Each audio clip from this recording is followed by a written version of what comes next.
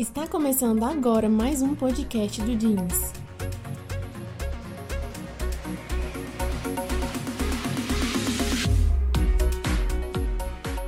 Seja muito bem-vindo e não se esqueça de compartilhar e seguir nas redes sociais.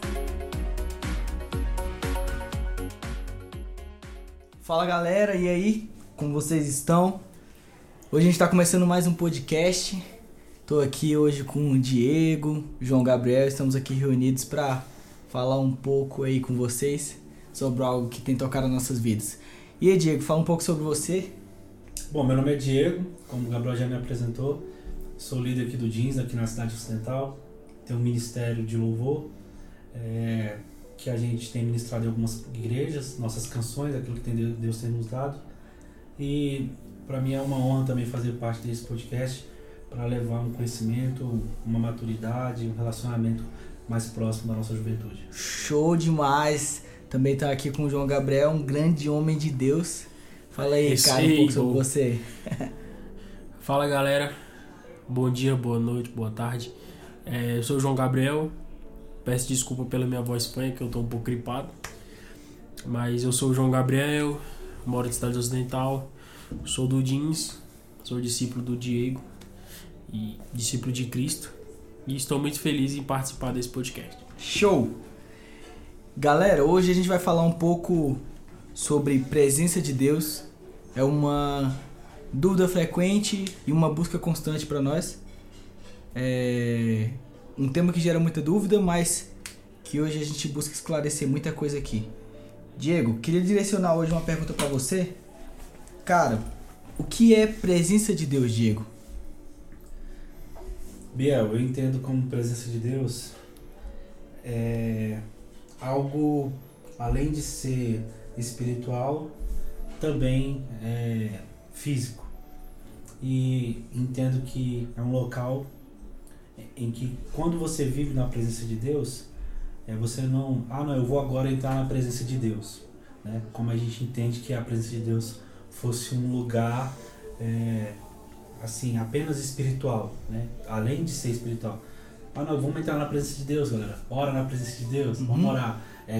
Vamos cantar uma canção. Te entra pro seu quarto, fecha a porta para você entrar na presença de Deus. Então eu entendo que esse conceito não é a presença de Deus na totalidade. É também a presença de Deus, mas é uma das coisas, porque eu entendo que a presença de Deus é algo não só, como a gente pode falar, de templo, dentro de templo ou dentro de um prédio, mas a presença de Deus ela se revela em nós, nas nossas posturas como cristão, como profissional no trabalho. Ou seja, eu posso estar dentro da presença de Deus, mas eu não preciso estar de joelho orando. A presença de Deus pode ser algo que a minha vida reflete, porque quando eu vivo na presença de Deus, eu vivo debaixo de uma vontade, debaixo de um princípio. Eu faço aquilo que Ele manda eu fazer. Ou seja, a presença de Deus, ela tem que nos conduzir ao longo da nossa caminhada e da nossa jornada cristã. Não é apenas quando eu estou na igreja, eu estou na presença de Deus. Eu vim para cá, a presença de Deus ficou no templo? Não, a presença de Deus, ela não habita mais em templos feitos por mãos humanas. A palavra de Deus fala que ela habita dentro de nós. Nós somos o santuário.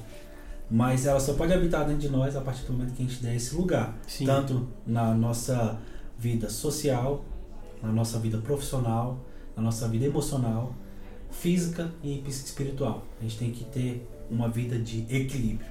Sim, e isso é muito importante que você falou. Muitas das vezes a gente acha que a presença de Deus é só pra... fica só dentro da igreja, né? Todas as vezes. E tipo assim, eu vejo muita frase das pessoas falando assim, antigamente a igreja tinha mais a presença de Deus. Mas tipo assim, se a gente for achar, a presença de Deus é algo mais individual, né? Uhum. Então se a igreja não tá com a presença de Deus, eu também não tô. Porque quando a gente tá no culto e a gente sente aquela presença de Deus, você pode ter certeza que o irmão tá cheio da presença de Deus ali, outro irmão tá cheio da presença de Deus ali, e aquilo contagia o ambiente. Com certeza. A gente tem que entender que a presença de Deus, ela precisa ser acessada, claro, acessada num ponto de você despertar isso dentro de você, Sim. na sua vida, buscar isso, né? Vamos dizer a palavra certa, buscar isso. Imagine quando Samuel começou a ouvir a voz de Deus chamando ele ia no profeta: você me chamou? Não, vai dormir. Aí ele volta pro quarto, aí ele me chamou? Não. E aqui todo mundo já conhece a história, ele vai e volta, até chegar um momento que ele fala: ó, se essa voz te chamar de novo, você fala assim: fala que teu servo ouve, que é o Senhor querendo falar contigo. Mas aí ele fala para ele voltar pro quarto para ouvir a voz. Sim. Vamos simbolizar que esse voltar ao lugar é voltar a acessar a presença. Então, às vezes a gente não vive debaixo não sente a presença de Deus, porque às vezes precisamos voltar a algum lugar em que essa presença seja acessada. E como essa presença precisa ser acessada? A nossa busca diária. Eu acho que eu vou discordar totalmente do dia que eu vou falar, mas eu acredito que a presença de Deus não se acessa, mas ela acessa você. Eu acredito nisso. Vamos colocar então como não acessada, mas buscada. Buscada, isso. Você pode buscar. Mas, tipo assim, eu acredito que... Eu até coloquei no nosso esboço aqui. Que a presença de Deus, ela só vem com obediência. Então a pessoa aceita Jesus. Vamos falar da caminhada cristã. A pessoa aceita Jesus, né? Ali ela é convencida pelo Espírito Santo. E a partir daquele momento ela entrega a vida para Jesus. Ela entende que é um pecador. E ela começa a obedecer. E ela começa a viver na presença de Deus. Ela traz a presença de Deus para perto dela. Porque eu acredito que a presença de Deus se afasta da pessoa, né? Quanto mais a pessoa desobedece, quanto mais a pessoa desobedece a Deus, a presença vai como, né, um amigo, né? Sim. Se você tá... Eu sou seu amigo, mas a sua amizade não condiz com aquilo que você fala, a gente vai se afastar. E eu acredito que a presença de Deus é isso. A gente precisa de obediência, né? Para ela achar morada no nosso coração. Então, só corrigindo, quando eu falo de ser acessada, a palavra certa é buscada, né? Isso, buscada. Buscar a presença de Deus. E eu dei o exemplo de Samuel apenas mostrando que existe essa necessidade de você voltar a buscar, né? Ou às vezes lembra lá onde você caiu. Sim. Né? E volte a buscar a presença de Deus. A gente pode usar até o exemplo de Samuel, que muitas pessoas falam que naquele momento que Samuel, aquele momento desse contexto, quando Deus chama Samuel, né? E quem tá... Ele vai em quem? Qual é? É o Eli, certo? Ele vai em Eli, né? As pessoas falam, eu ouvi uma vez isso, que Eli naquele momento não estava muito bem com a presença de Deus, mas ele conhecia, né? Então muitas das vezes a pessoa conhece e sabe que a pessoa está sendo chamada pela presença de Deus. Muitas das vezes eu estou afastado, mas eu sei que você tem a presença de Deus. Por isso que isso é importante, o culto, né? Que a gente tá, o Gabriel tá cheio da presença de Deus. Eu já estive nesse lugar. Então, eu sei que ele tá cheio da presença de Deus. Só que Deus não chamou o Eli, queria falar com Samuel. O Samuel. Seja, por mais que ele conhecesse a voz de Deus, Deus não chamou ele. Não chamou naquele ele. momento. Certo. Isso é incrível porque eu acho que é a dúvida de muita gente, né? Principalmente no início da caminhada, eu tive muito essa dúvida. E, cara, foi um dos meus maiores conflitos que eu tentei buscar sanar isso, né? Responder. E eu me perguntava, cara, como é que eu posso identificar a presença de Deus? Como é que eu identifico isso? Como é que eu entendo isso? E a partir desse momento eu comecei a procurar como identificar a presença de Deus, só que eu procurava em objetos, pessoas, coisas, lugares, que é justamente o que a gente estava falando aqui. Sim. Mas só que a presença de Deus só dá para buscar mediante uma forma.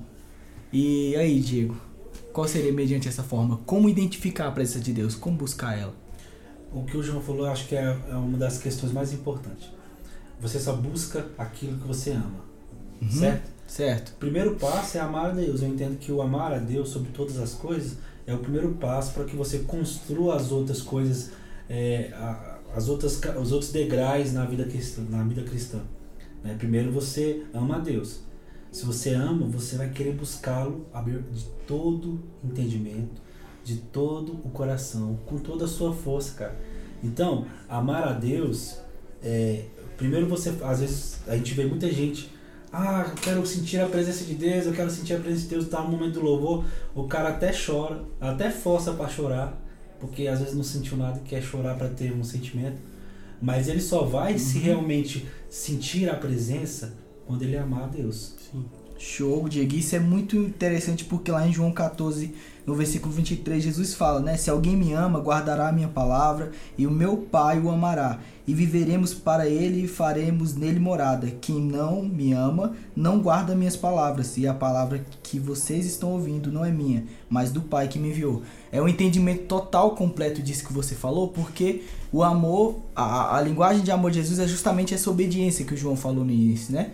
Não tem como a gente acessar e buscar a presença e continuar nela se não houver obediência, que é acessando a linguagem de amor de Deus. Aquele que o ama o obedece, aquele que o ama cumpre os seus mandamentos.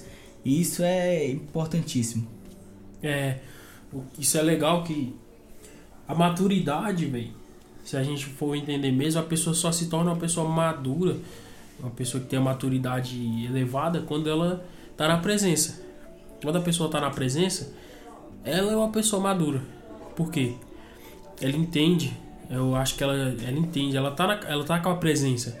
Então, com a obediência, a pessoa se torna uma pessoa madura, né? Acredito que a verdadeira maturidade é quando a pessoa está na presença. Quando ela encontra o real sentido de tudo, né? Que ela vê que a presença de Deus é a única coisa que importa. Igual o Diego falou. Eu amo a presença de Deus. Então eu não posso machucar Deus. E a gente pode até falar de níveis da presença, né? Quando a gente vai citar aquele versículo que Deus falou, mergulha um pouco mais. Vai um pouco mais. O que você pode dizer desse versículo, Diego? Quando Deus fala para você mergulhar um pouco mais no rio, para você entrar, o que você entende de presença nesse... Eu entendo o seguinte, Ezequiel fala, né, sobre essa passagem que o profeta, o anjo leva o profeta a ver as águas, e aí ele começa a caminhar ali, a água está nos tornozelos, e aí ele continua caminhando. Uhum. E aí daqui a pouco a água estava nos joelhos, ele continua caminhando nos lombos, daqui a pouco a água não dava mais para se passar a pé, só nadando. Só que o interessante disso é que ele que caminhava e o rio permanecia em movimento, mas ele que entrava nos degraus mais fundos do rio. Ou seja, a minha busca não vai depender do João nem do Gabriel, é minha. Nossa. E nem tipo assim, Deus vai um dia assim derramar assim algo, eu tenho algo especial para você. Tá, mas Deus tem para todos nós, mas é a gente que busca.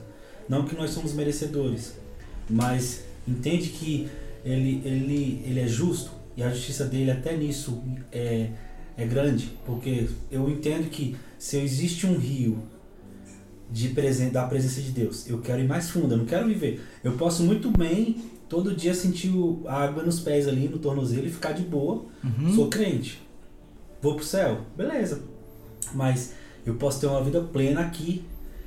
E quando eu mergulho, eu entendo aquilo que Deus quer fazer na minha vida. É interessante que quando você está num rio em água corrente, vamos dizer, Uhum.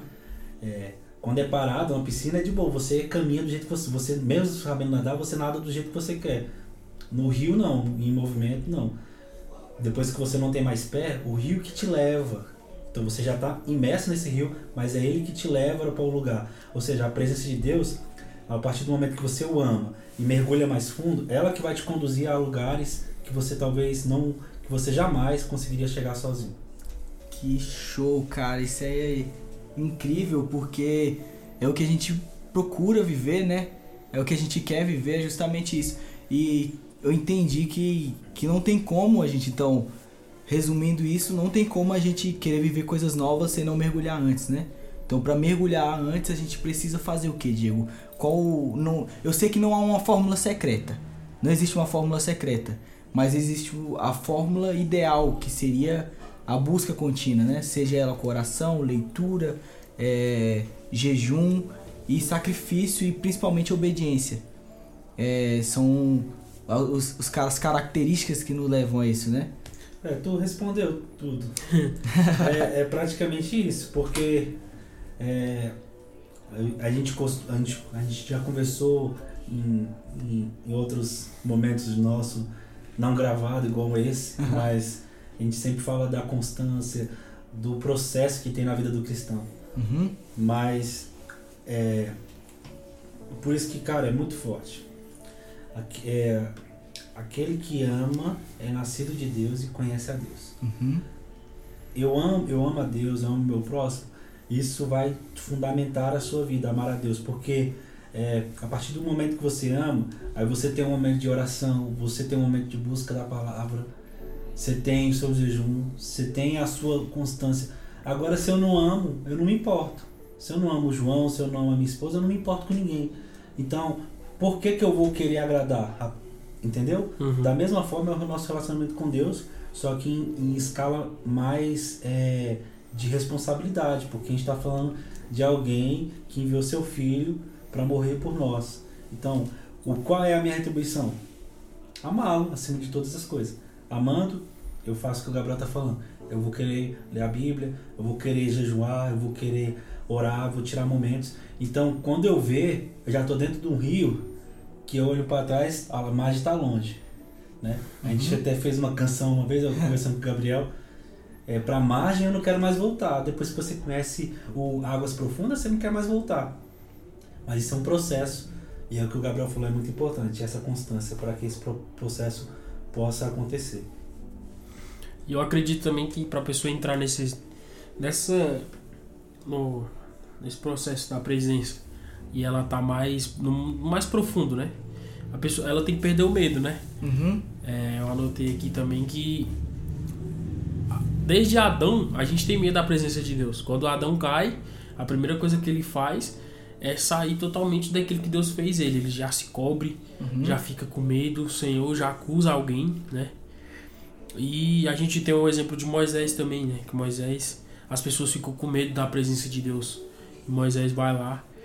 E muitas vezes a gente tem que perder o medo, né? A caminhada é difícil.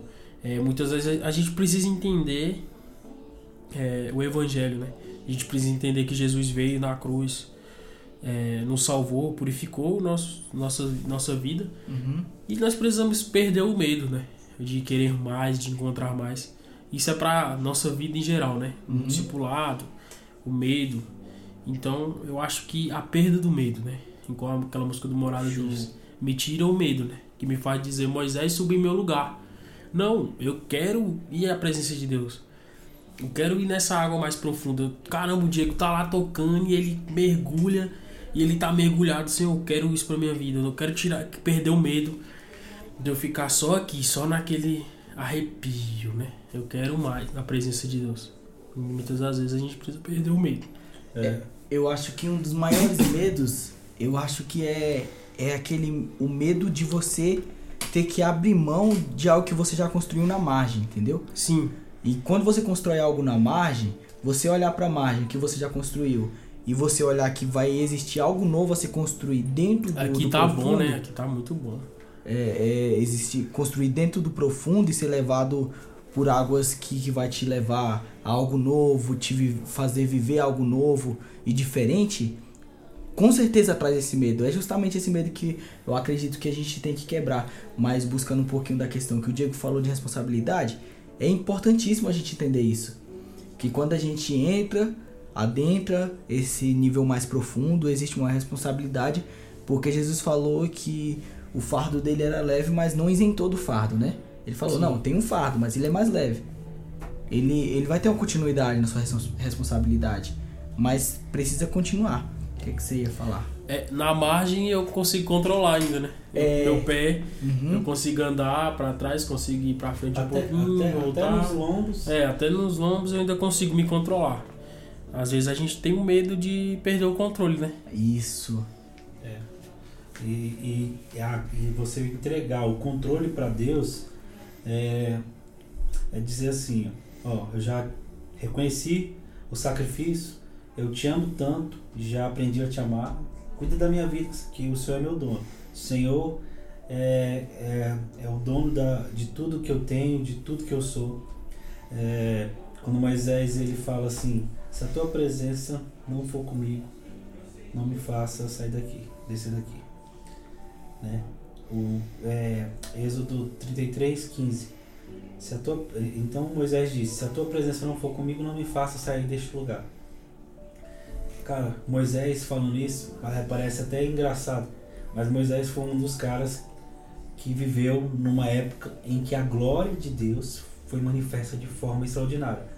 Os caras viram milagre, viram pão, maná, viram coisas que eram impossíveis, a roupa crescer junto com o corpo. O rosto de Moisés brilhava, né? Então eles viram a glória de Deus. Só que Moisés não estava satisfeito com isso.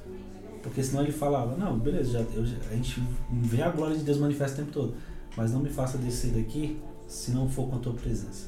É muito diferente. Muito mais importante. Tem uma diferença muito importante. Às vezes você vai experimentar a glória, o momento da chapação, A cura. Cara, o momento que você vai mergulhar, o momento que você... Só que você vai embora sem a presença. A glória, muitas pessoas podem experimentar assim a glória neste mundo que hoje nós vivemos. Não a glória celestial, né? Quando a gente tiver o nosso eterna. O nosso corpo transformado. Mas essa glória aqui, os milagres, beleza. Mas a presença, vamos pensar, vale a pena experimentar a glória? Com certeza. Mas vale muito mais a pena levar a presença de volta para casa e com ela permanecer dentro de você. Cara, que louco isso, né? Porque uma vez a gente conversando, você me falou algo que me confrontou muito e isso mudou minha vida dali em diante, que era o significado de que choro não gerava mudança, né? E é justamente isso, a gente tá ali no mover, cara, tá incrível.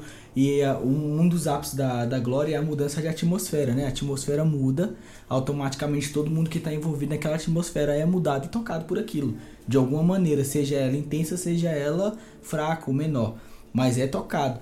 E a gente viver esses momentos, essas injeções de glória, de momentos de fervor, não adianta nada se o fogo não moldar, né, não modificar, porque o primeiro aspecto do fogo tocar em um objeto é modificar o objeto. Sim. É transformar ele em algo. E a gente precisa viver isso, né? Viver esse ápice do fogo descer, a gente viver a glória, mas permanecer com a presença para ser moldado por essa presença, para dar continuidade nela, né? É aquela velha frase de que o domingo ele continua na sua segunda, né? O Isso. domingo ele continua na sua terça, e aí se nós temos redes quarta igual o jeans, ele continua na sua quinta, na sua sexta, e isso significa presença, porque a presença você vive com ela, você permanece com ela, mas não isola ela dentro de um potinho que você pode tomar a qualquer momento, não é isso? Com certeza, e aquela frase que a gente conversou, né?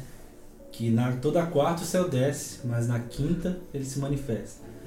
Domingo a glória desce, mas na segunda a presença de Deus que faz com que você viva uma vida cristã. Porque é muito fácil a gente fazer tudo certinho num templo religioso.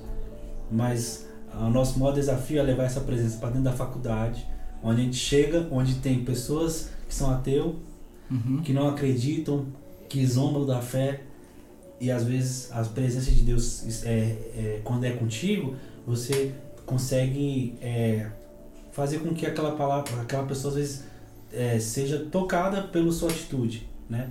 Então, dentro da faculdade, no seu trabalho, na sua família, então a presença de Deus, ela só realmente dá para saber que você tem a presença de Deus na segunda-feira, porque domingo é fácil demais. Domingo é fácil, tá todo mundo, como diz o pastor Antônio, aleluia, né? A gente precisa focar nisso, entender que a presença de Deus, ela precisa ser diária, né? E é uma busca, não é todo dia que você fala assim, cara, eu passo 24 horas sentindo a presença de Deus. Porque a gente no nosso dia a dia esquece que a presença de Deus, ela é expressada pela presença da pessoa do Espírito Santo, né? Que é o Consolador, é o que nos convence. Isso. Então chega um momento do dia que às vezes o cara tá querendo pecar, querendo fazer alguma coisa, porque ele não tá mais dando ouvido à presença de Deus. A presença dele tá ali, ele tá pensando em outra coisa. Então você tem que buscar isso diariamente, né? É uma busca de glória em glória, você vai conquistando esse estilo de vida, né? Esse estilo de vida. Cara, isso é engraçado porque assim, a gente falou de amor, falou da presença de Deus e como buscar constantemente. E quando você falou da representação do Espírito Santo, né, que representa essa presença de Deus nossas vidas, é o mesmo que fala lá em João 14,15, né? Se vocês me amam, guardarão os meus mandamentos, e eu pedirei ao Pai, e ele lhes dará o Consolador, a fim de que esteja com vocês para sempre. Tipo, não é uma coisa que vai, passa, que vem hoje, amanhã não vem. Não, para sempre. Ele permanecerá. E isso ele fala, né? O Espírito da verdade, aquilo que justamente vai manifestar na segunda, né? É uma verdade. É a verdade que nos traz à tona, aquilo que fala, ó, é isso, nos direciona, nos molda e nos impulsiona a viver o melhor, né? Porque o mundo não pode receber porque não vê, nem o conhece.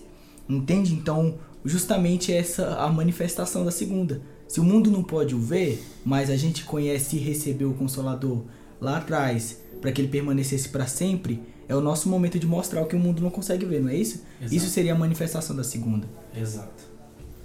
Eu acho que basicamente esse assunto a gente pode finalizar por aqui, mesmo sabendo que é um assunto que exige muito tempo ainda dá para abranger muitas coisas, mas a gente quer deixar esse recado para vocês, esse podcast, como uma forma de inspirá-los a buscar essa presença, né?